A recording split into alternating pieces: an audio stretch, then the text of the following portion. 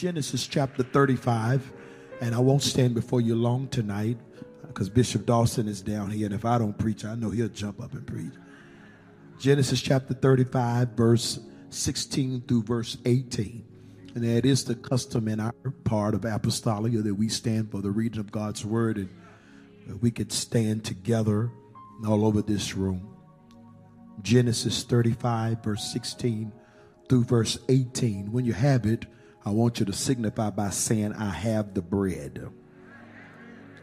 And they journeyed from Bethel, and there was but a little way to come to Ephrath, and Rachel travailed, and she had hard labor. And it came to pass that when she was in hard labor, that the midwife said unto her, Fear not, thou shalt have this son also. And it came to pass, as her soul was in departing, for she died, that she called his name Benoni. But his father called him Benjamin. And all of God's people said, Amen.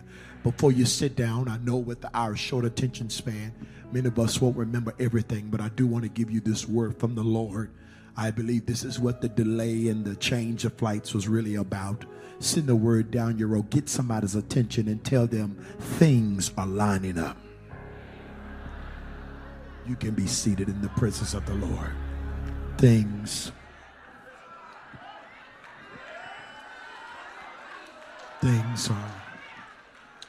are lining up.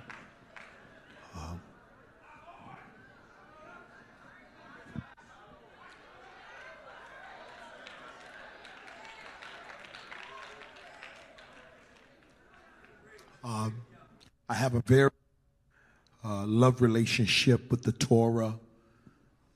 These first 5 books, of course, I love all of Scripture, but the narratives of the Torah is the very foundation of our Judeo-Christian faith.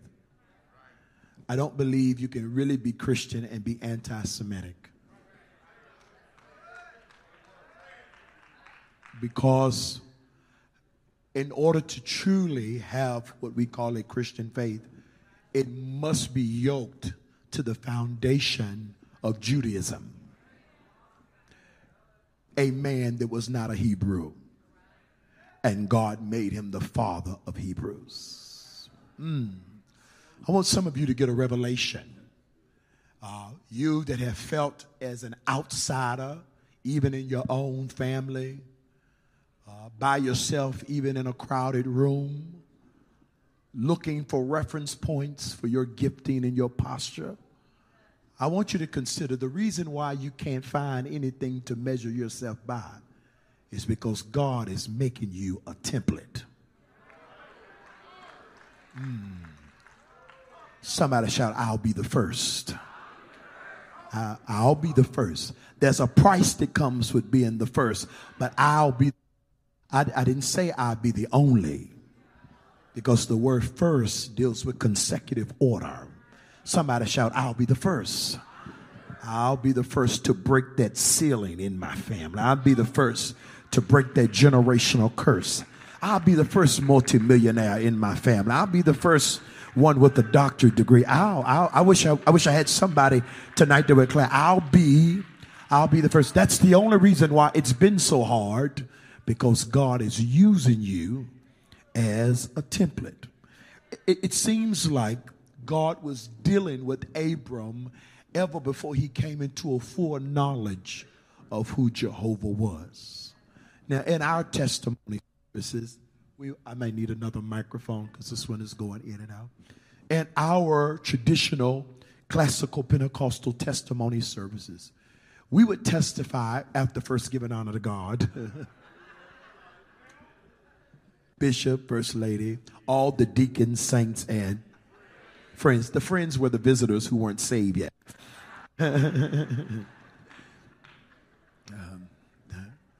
They weren't apostolic, they were friends, not saints. We've come a long ways, amen. But when we testified about our salvation, it seemed like The testimony of our salvation had more to do with what we did instead of what God did.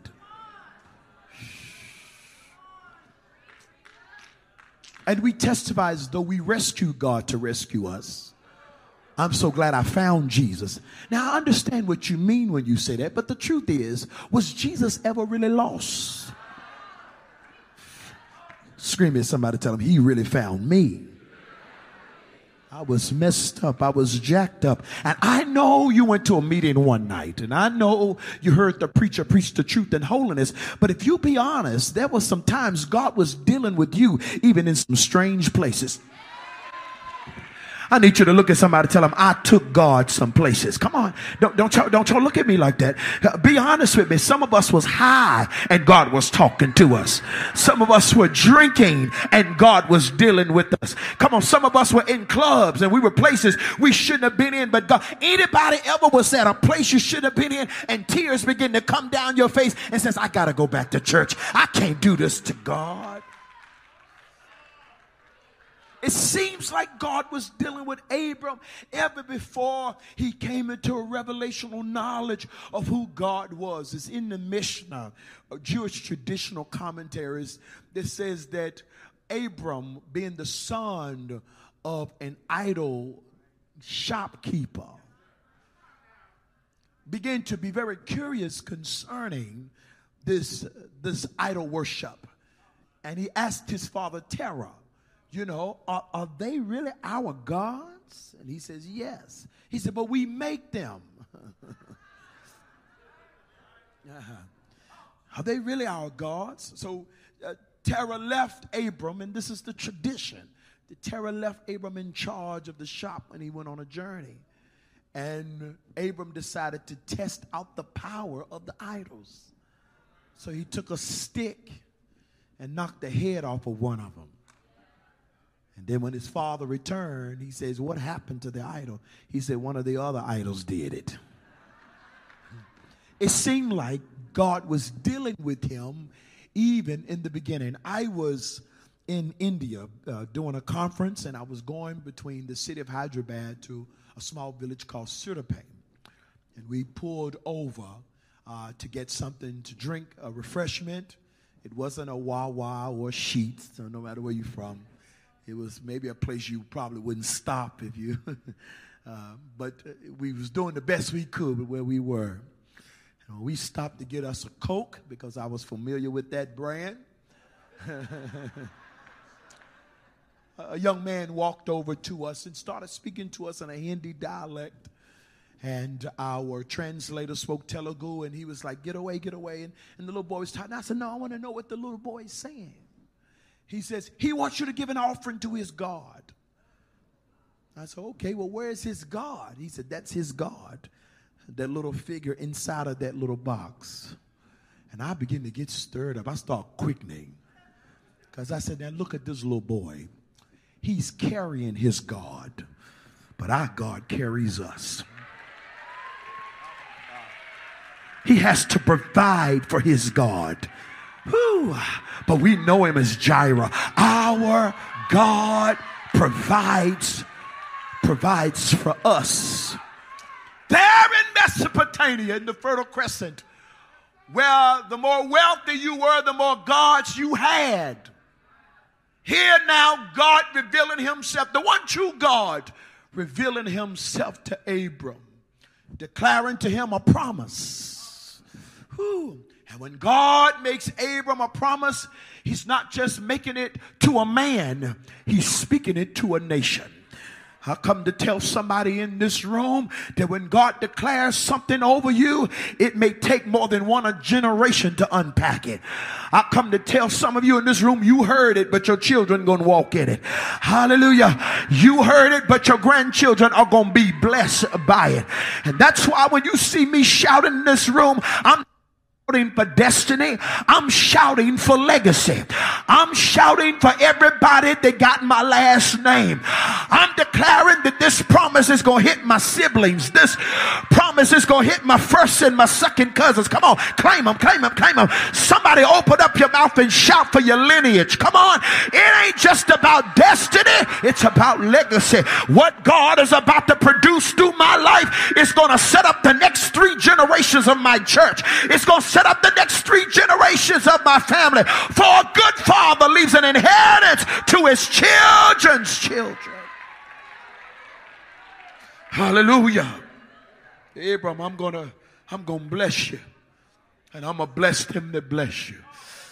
And I'm going to curse them that curse you. Hallelujah. I'm going to make your name great. I'll make your name as a seed. It'll go down in the ground and come up as a harvest. And so we have Abraham that produces an Isaac. And this Isaac has a very problematic posture. Isaac close enough. Isaac has to be close enough to the world around him to impact it, but distant enough that he's not polluted by it. And we're in that problematic posture in our generation of the church. We're in that place in the generation of the church where we're seeking relevance. We want to be relevant. And it is needful that we be relevant. It's needful that we embrace the technology of our culture that we may be able to spread the gospel. We must do as Apostle Paul does on Mars Hill. We must take altars that have already been erected and preach Jesus.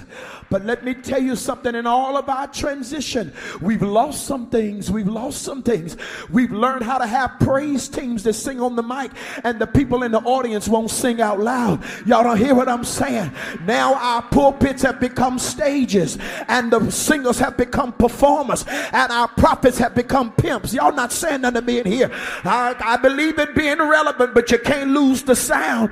You can't lose the sound of holiness. I thank God for this grace movement, but grace don't just catch you when you fall. Grace also will keep you from falling. We have turned the grace of God into lasciviousness. I know some of y'all done shut down on me in here. Now unto him who is able to keep.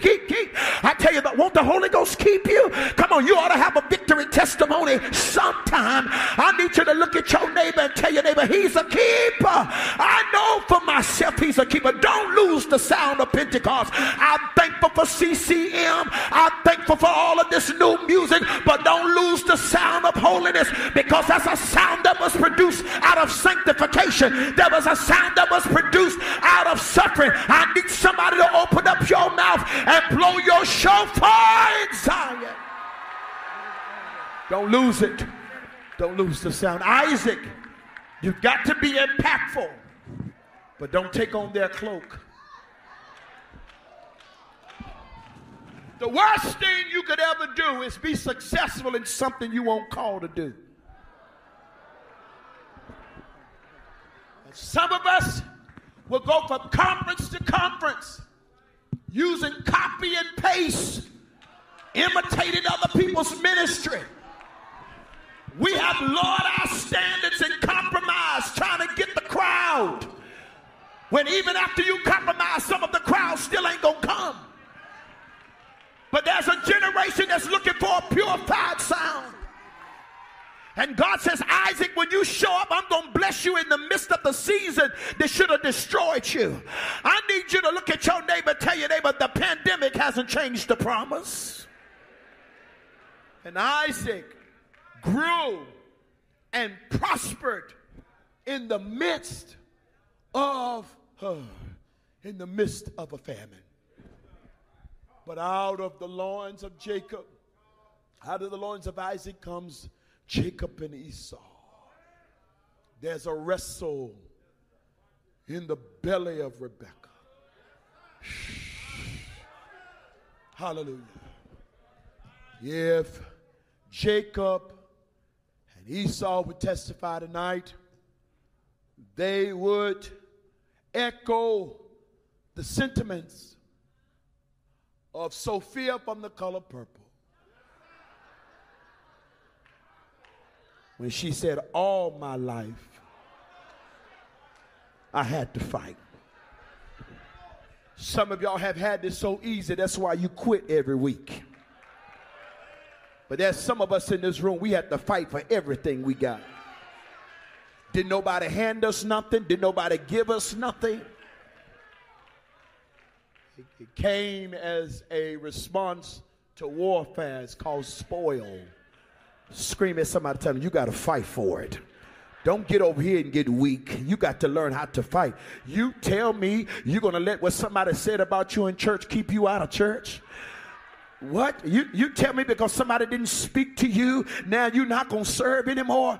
Let me tell you, I love the church, but I'm not over here for more Facebook friends. It's the same way you feel about your job. You don't go to your job to make friends every day. You are there for the paycheck. Come on, somebody. I'm not over whether you like me or don't like me. This is the church God put me in, and I'm not going nowhere. I'm here for the food. Y'all not saying nothing to me. I'm here for the pay. Jacob and Esau is inconsistent. Y'all praying for me. It's lifting off of me. I'm almost there. Jacob and Esau are wrestling through even in their mother's womb. It seems like innately it's put in them that there's a blessing to the one that comes out first. Oh my God. It's innate in them. There is a desperation. I believe it's in us. There is a holy frustration. I don't think all frustration is demonic. I believe God will frustrate you. And that's why some of you, where other people around you, they good with where they are, but you're not satisfied. Because there's a holy frustration. Some people are good with just going to church and having a good church service. But I want to see the Bible, my God. I want to see blind eyes come open. I want to see the deaf begin to hear. Come on. I want to walk in the power of God. Hallelujah. Hallelujah. Tell your neighbor, I got a holy frustration. God did this to me. If I would have never heard it, I would have never wanted it. If I had never seen it in the spirit, I wouldn't know to look for it. God did this to me. And I come to tell somebody in this room, you better not apologize for what God has put in you in this last season. I need you to push somebody. Tell them, I will not apologize for what God is about to do. I suffered for this. Oh my God, I will not. I cried for this. I had to stand through some things when it wasn't popular to stand. Ooh, I won't apologize. Won't apologize. Hallelujah. Hallelujah. Jacob, Esau in the battle. You know the story. You know how eventually Jacob steals the birthright from Esau because Esau lays down something permanent for something temporal. And because of this family dysfunction, with the mother showing favoritism to Jacob and Isaac blessing Jacob instead of Esau, Jacob has to run. And one of your greatest tests of the Holy Ghost is not how well you speak in tongue, but how you discern when you need to remove yourself.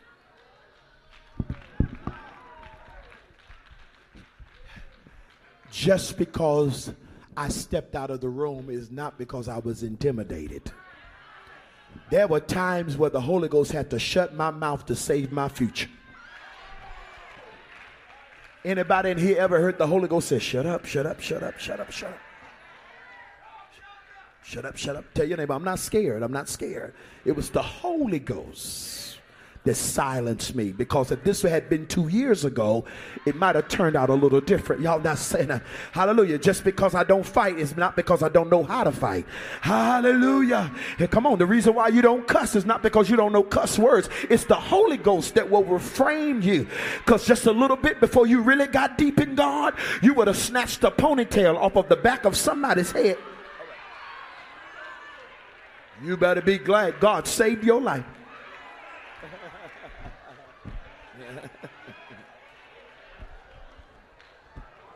Jacob removes himself. Jacob goes to the house of Laban. And you know the deception cycle that he finds himself in. But he ends up with a Leah. He ends up with a Rachel, a Bilhah, and a Zilpah. He's experiencing coitus, intimacy with all of them, but really only loves one of them. I think that's a conversation maybe we need to have in our singles ministry about the anatomy of man. That a man can be intimate with you and still not love you. He has a Leah and a Rachel that's wives, but he has bonus wives called concubines. Bilhah and Zilpah.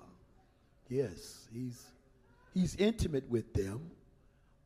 They having his babies, cooking meals for him. But he don't value them enough to give them his name.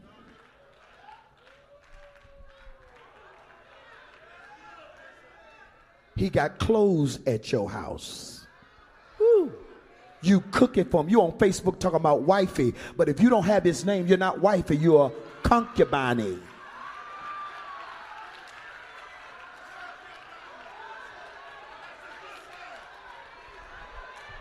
Blame it on the jet lag. Just blame it on the jet lag.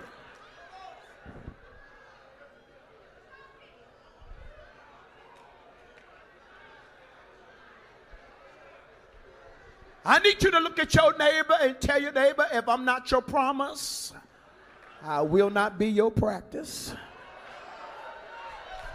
I just want to put it out here because I'm sick and tired of us having all these convocations and conferences and people go back to prison after they get out of church. At some point, I want to have victory even in my private life.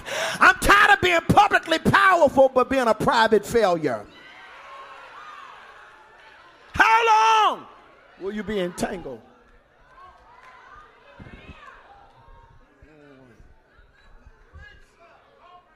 Talking about we don't want everybody in our business. No, you done became somebody's secret.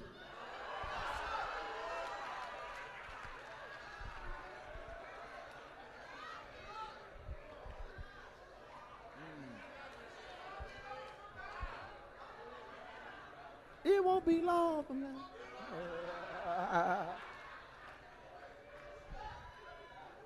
Scripture says there's come a time where Jacob realized he must return.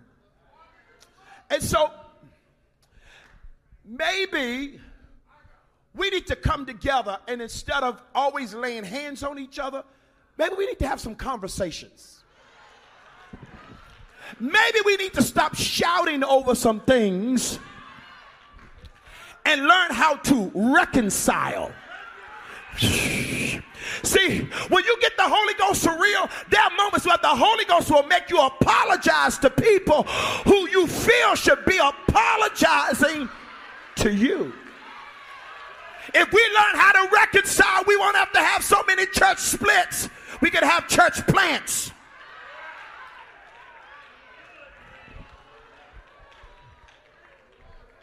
We wouldn't have so many apostles with 5 members. Just say, I missed it. Apologize. Reconciliation is a New Testament ministry.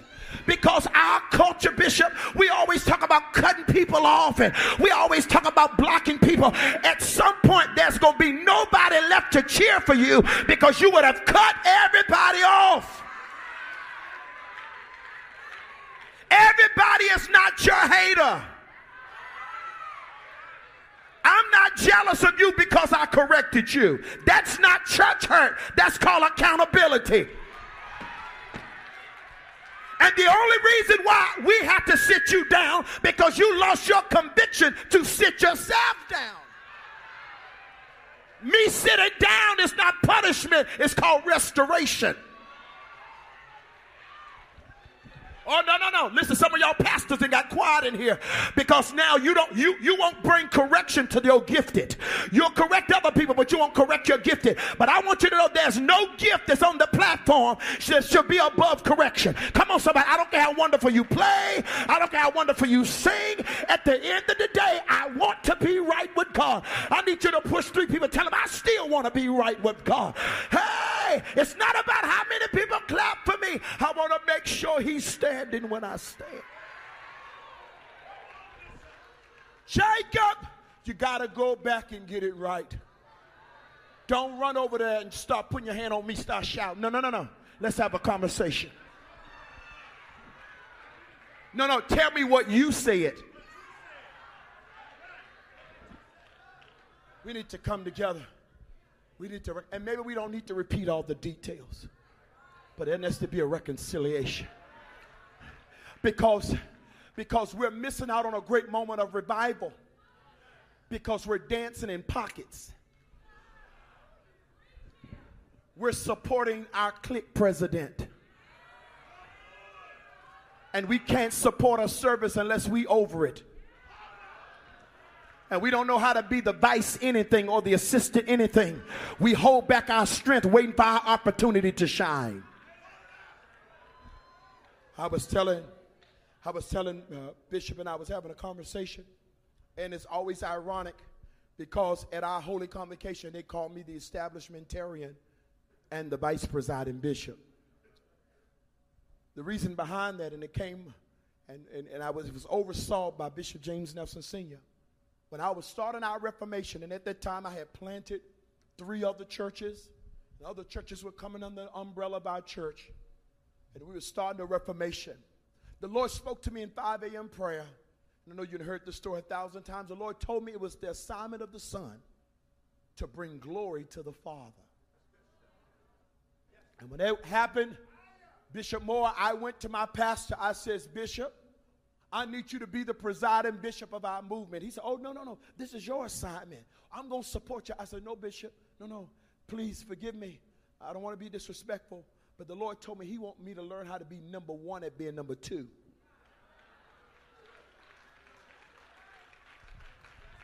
You see, y'all said that was a weak hand clap because there's a conviction that's going on in the room because some of you are reserving yourself for your opportunity. And when you keep reserving yourself for your opportunity, you can never produce loyalty that ain't never been in you. You can't produce submission and it ain't never been in you. Now you're going to go start a church and you want people to stand with you and you never fully stood with your leader.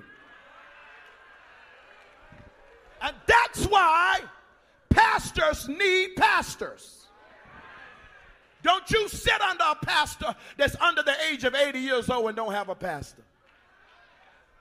Because when a pastor does not have a pastor, teaching submission becomes narcissistic. Dangerous, oh my, help me, Holy Ghost. Dangerous authority. Dangerous authority is when there's an unsubmitted power. Who can call you in? Woo. There's some pastors that left reformations because they said God is doing something new with me. No, God won't do nothing new. You just was not willing to stay in the process. Oh, let me move on. I want you to ask your neighbor, who is your pastor?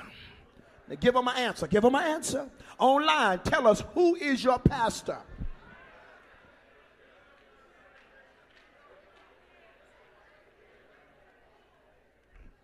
And I just want to say this clearly.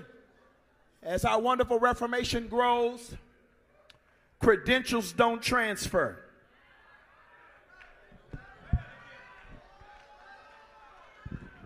I know you an elder over in another church, but you join over here and nobody's going to save our church. Nobody's going to be a hero. We got to know them that labor among you, us. Don't introduce yourself going to a new church as an elder, anybody. My name is brother. Come on. My name is sister. I must be willing to labor among. Jacob, you got to go back. Jacob goes back to reconcile with his brother. Y'all know Jacob ends up being left alone. And there he wrestles. There he wrestles with a man. There he wrestles with a Christophany or theophany, depending on your theological posture. Glory be to God. He's wrestling with God. And God wins. Because God always wins. God let him thought he won, but God always wins. The Bible tells us that this promise was on the lineage of Abraham, that a nation would come forth. And out of that nation, I hope I'm not boring y'all with this. This is where I'm at. Out of that nation will come Messiah. That all the families of the earth will be blessed through this nation. The Mishnah lifts that it was the understanding that when this nation is established, it will be established with 12. All of us in this room, and you preachers and you scholars know in numerology that the number 12 deals with foundation. 12 gates to the city. Foundation of the New Jerusalem. 12. 12 apostles, right? But at this time of this sojourn in reconciliation, Leah had her kids. Thank you, Lord. Zilpah and Bilhah had their kids. Rachel, although she had Jacob's love, she did not have the ability to produce like the rest of them. She only had one. So it had left the seed of Jacob only to 11 sons. But while they were in transition, hallelujah, she went into hard labor. Tonight I'm speaking to some individuals in this room that God is calling you to do something at the most inconvenient time. You haven't been called by God until you've been inconvenienced by God. It was when Moses finally had created some sort of normality for his life that then God started talking to him out of the middle of a bush. I need you to push somebody, tell them, I got to do it. I got to do it. I got to do it. I wish I could wait to a different time in life. Some of you, it says, I'll wait till the kids get grown. I'll wait till I pay off a few more things. But God says, right in the midst of a transitional season, you're going into labor. You're going into labor. You're going into labor. You're going into labor. And this is a hard labor. My God, I'm going through things I've never had to go through before. I'm dealing with things I've never had to deal with before. It will be one thing if my warfare was on the outside, but what do you do when your conflict is even on the inside? I don't want you to leave me out here by myself to testify, but there's some of you in this room, you've had to deal with your own mental conflicts. My God, I'm talking about where you got faith for everybody else, but you're wondering, will God do it for you? And if God do it, is he going to do it this time? Lord, I believe, but help my contradiction. Lord, I believe, but help thou my unbelief. I got a conflict. Who encourages the encourager? Who prays for the people who pray for everybody else? I got a word for you, but now I'm in the corner in my own life, scratching my head, wondering how we're going to move into the next spot. I need you to look at your neighbor and tell your neighbor, just because it's hard, it don't mean it's not God. Oh my God, I come to tell somebody that God would never call you to do something that you can do without him. God always keeps himself employed. And I come to speak to the people in this room. If what you're seeing is bigger than you've ever seen before, if what you've been called to do is something greater than you could have ever imagined, I want you to know that thing came from God. Now unto him who is able to do exceedingly, oh my God, I feel like preaching here, abundantly above all you could ask or think. I need you to get out of your seat and run over to somebody, tell him he's about to blow your mind. I know it's a hard season, but he's about to blow your mind. It's been hard for a reason. It's been hard for a reason. I heard him says, enlarge the place of your tent, strengthen your stakes, because this is the one. This is the one. You've been praying and you've been shouting and you've been giving and you've been dancing, but push some Somebody tell them, this is the one. I need to hear the sound of a travail in this room. Where are the intercessors? I know we got worship teams and bands, but is there anybody in here that know how to birth the move of God? How many can declare in this house that there's something I got to birth? Hallelujah. It's been stretching me, but I got to birth this. It's been pushing me, but I got to birth this. It's been causing me to not recognize myself, but scream at somebody, I got to birth this. She said, I got to. She said, hold on, not now. Not now. We're not even settled. We're not even settled. Not now. Maybe at a different time. Not now. But she's going into labor. Bishop Doug says she's going into hard. She's going, hear my hallelujah. Can y'all take down y'all's halo for a moment and just be honest with somebody and tell them, I'm strong, but it's been hard. It's been hard. Come on, come on.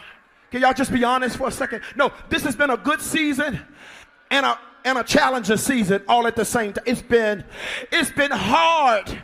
Sometimes, some days showing up has been a victory.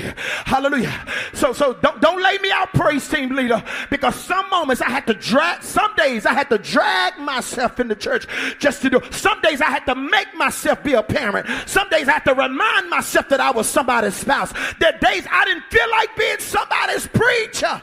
It got hard. Is that too honest for you? Tell your neighbor, it got hard. And all of a sudden, she's going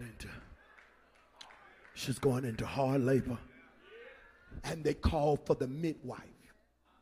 And this is a season, Bishop, where God is raising up midwives and mantles. I need you to look at your neighbor and tell your neighbor, everything on this row is expecting. If you're not expecting, you need to go sit on the balcony, because this is a Lamar's row. Everything on this row is expected. Hey. And I come to declare to you this year in the Holy Convocation, there will be no miscarriages. Hallelujah. I know you made mistakes in times past, and I know there have been moments that seem like your ministry got momentum, and as soon as your ministry got momentum, something happened and set it back. But I need you to run to somebody, prophesy to them, and tell them, no more miscarriages. Oh, shut up on you. No, you're going to birth this one. You're going to birth this one. The enemy has stood up against your ministry. He's been trying to intimidate your prophetic posture. But I'm decreeing and declaring the sound of the midwives is shouting, push. Oh. This is my thing.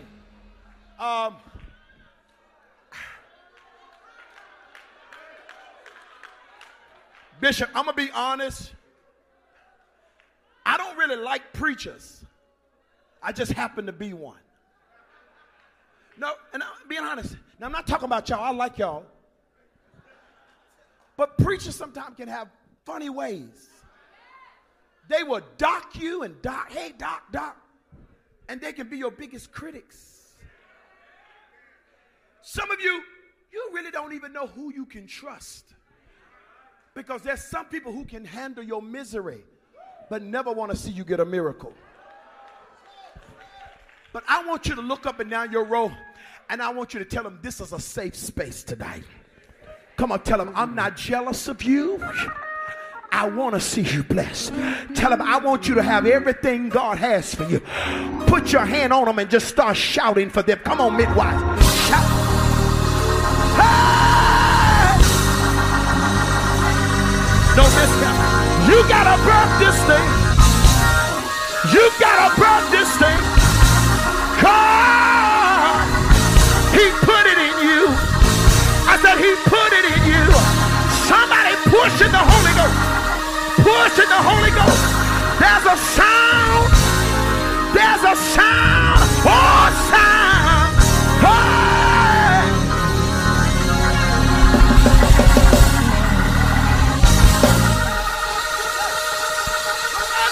No.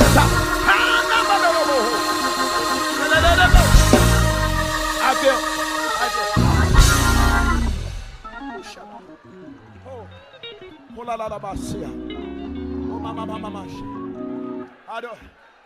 going to tell you, I feel in this room right now a family anointing in this room.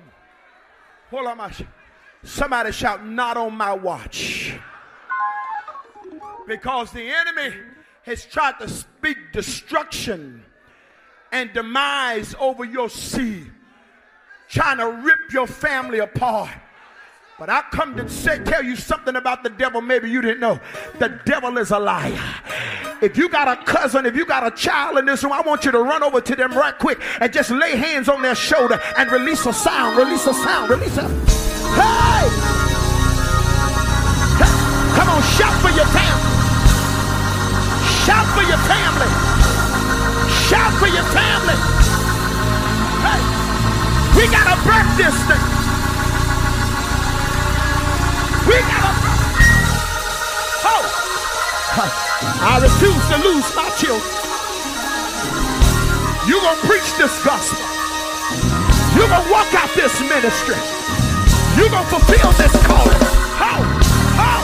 How? Come on, wake up your anointing. Come on, midwives. Wake up your anointing. Come on, midwives. Wake up your anointing. Come on. Come on.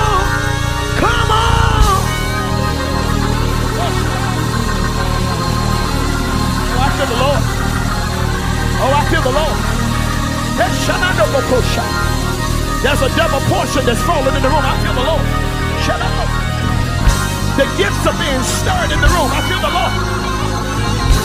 Somebody's hands are going to start tingling again. The gift of healing is being released. It's been started. I feel the Lord.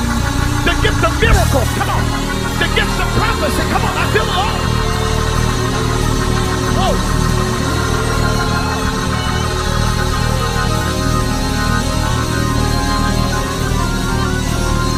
Not on my watch.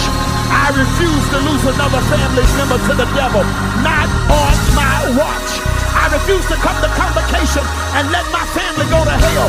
Not on my watch. I'm breaking up the spirit of divorce in my bloodline. Not.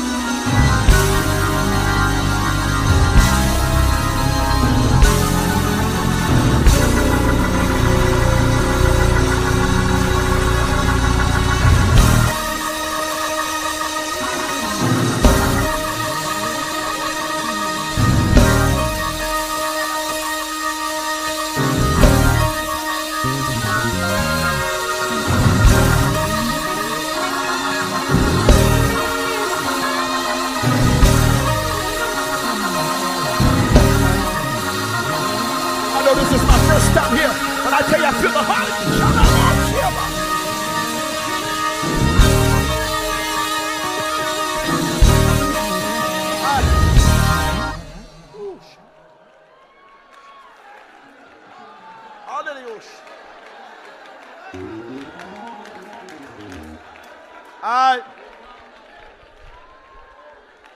I feel the gift of faith standing up in me right now.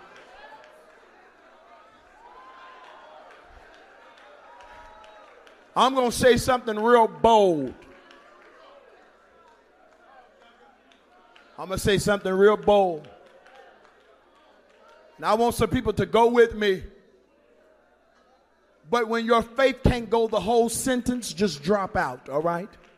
I'm not going to ask you to say something you don't want to say. I don't believe in having people to say things they don't come in agreement with it. Just go with me as far as you can go. And when your faith don't allow you to go the rest of the way, just drop out. But I want you to look at somebody near you if they're your family, and if they're not, just adopt your family. Look at them and say, neighbor, I will not lose another family member to cancer. I got faith for it. I got faith. Oh, look, some of y'all got nervous. I got faith. There's a name that's bigger than the name cancer. And at that name, every knee shall bow.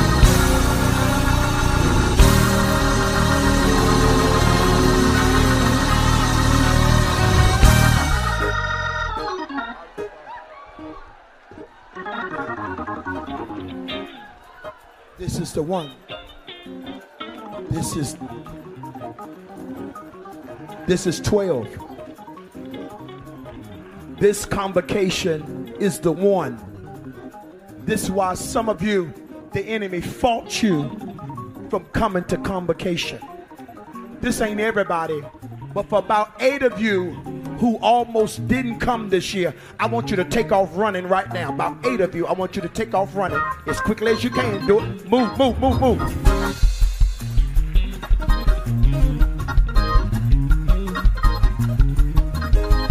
The reason why I want you to run, because you're getting ready to run into one of the greatest seasons of your life. Woo. There's somebody running right now. You get ready to outlive the expectations of your enemy. This is the one. This is the one.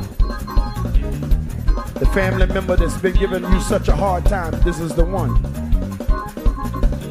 This is the one. I feel like prophesying. I feel like. So, let me tell you this, Bishop Dawson. The Bible said, she started to birth a child, and the midwife said, the son is going to live. And she called him Benoni. Now, I always preach that sermon that says, Benoni, son of my sorrow. But my rabbi friend, Pesach Wiliki from Israel, he said, are you sure? I said, what do you mean, am I sure? That it's son of my sorrow. I said, yes, the commentary says it. He said, the commentary is a man like you. I said, well, he says, and we looked it up in the lexicon, the word Oni, Ben means son. Oni, I said, means sorrow. Because the word Oni comes from the word Avin. And Avin means sorrow. He said, but Avin don't always mean sorrow. I said, well, what else does it mean? We look and it also means strength. But I said, no, but it don't fit. If it means sorrow or strength, she's dying. So automatically she's saying, this is the son of my sorrow. But he said, look at it again. Was she even concerned about her death? She was never concerned about dying. That's why the midwife says, this son will live. I've come to tell somebody, you're about to birth out of one of the worst seasons of your life. What you felt was killing you, hallelujah. I said, what you thought was killing you. Then his father says, I'm going to call him Benjamin, son of my right hand. So if he's Benoni, son of her strength, and then he's Benjamin, son of his father's right hand, it will explain why the Benjamites were ambidextrous. Because they were able to fight with their left and their right. I come to prophesy to 50 people that will dance. God is about to bless you in both of your hands. God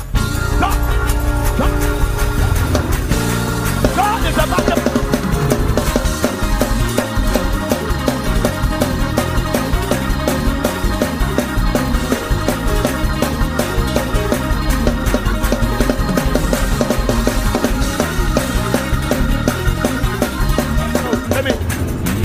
Let me explain to you.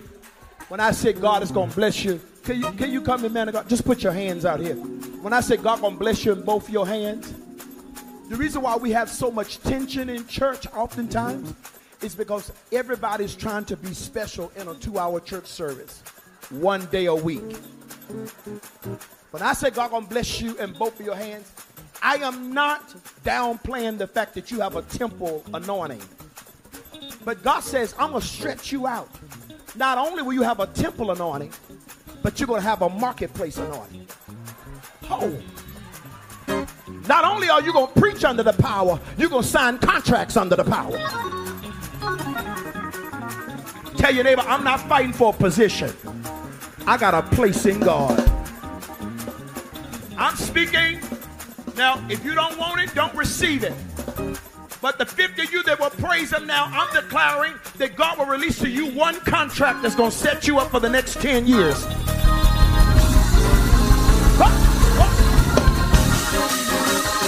One contract. One contract. I want you to dance like your tithing is getting ready to shift.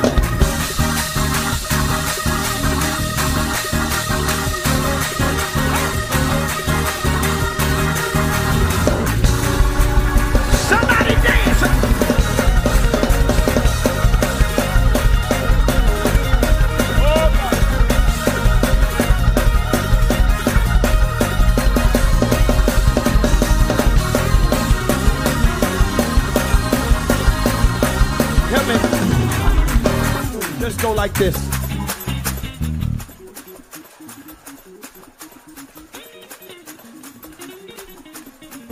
It's called a prophetic gesture. Every time you do this, because when you're in the process of working on some stuff, you can't give people all the details.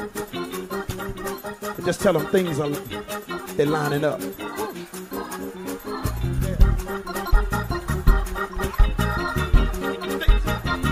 We'll be moving soon. Because things are... Oh! Things are lining up. Oh, Lord. Things are... My.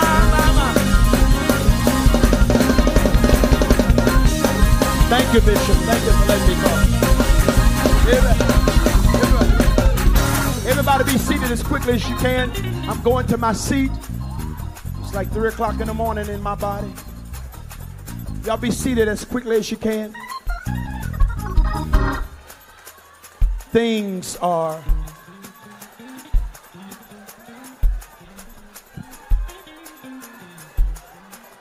That's why this last year was so hard, because things are...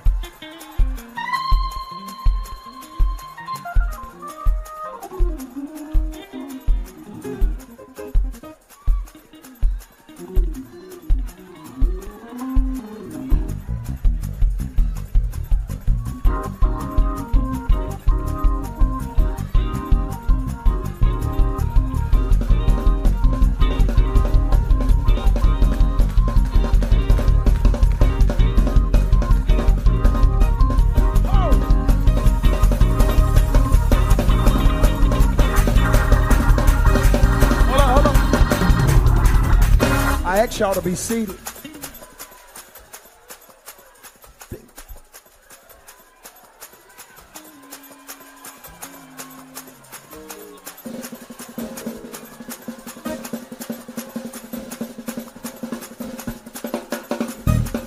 Now, all of you are not convinced. I'm going to find out who's convinced in this room. I'm going to ask you to do something crazy. Bishop Dawson, everybody can't go with this. Because when I said I was believing God that nobody else in my family going to die of cancer, some people did like this. You see, some of us got more faith for cancer than we do healing.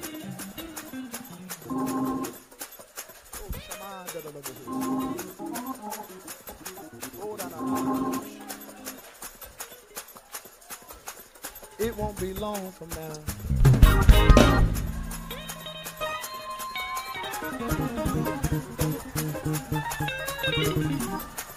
I'm going to ask you to do something. And I don't want you to dance just to dance. I want you to really think about this. I'm going to see where your faith is. For the next 30 seconds, I want you to praise God for what made you cry.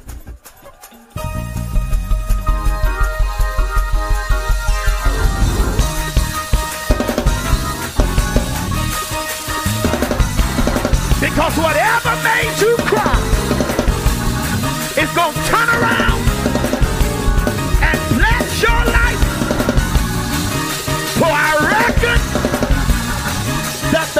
covering of this presence.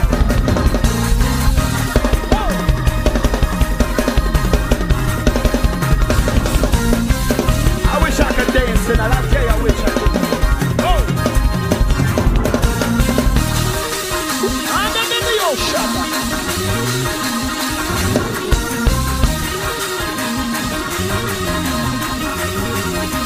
It's lining up.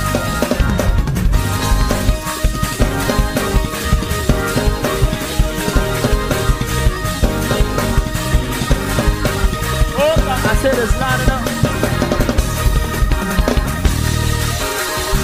It's lining up. There's one divine door that's about to open. There's a meeting you'll get ready to sit at a table. And if you can dance in his name, he'll put it in your name.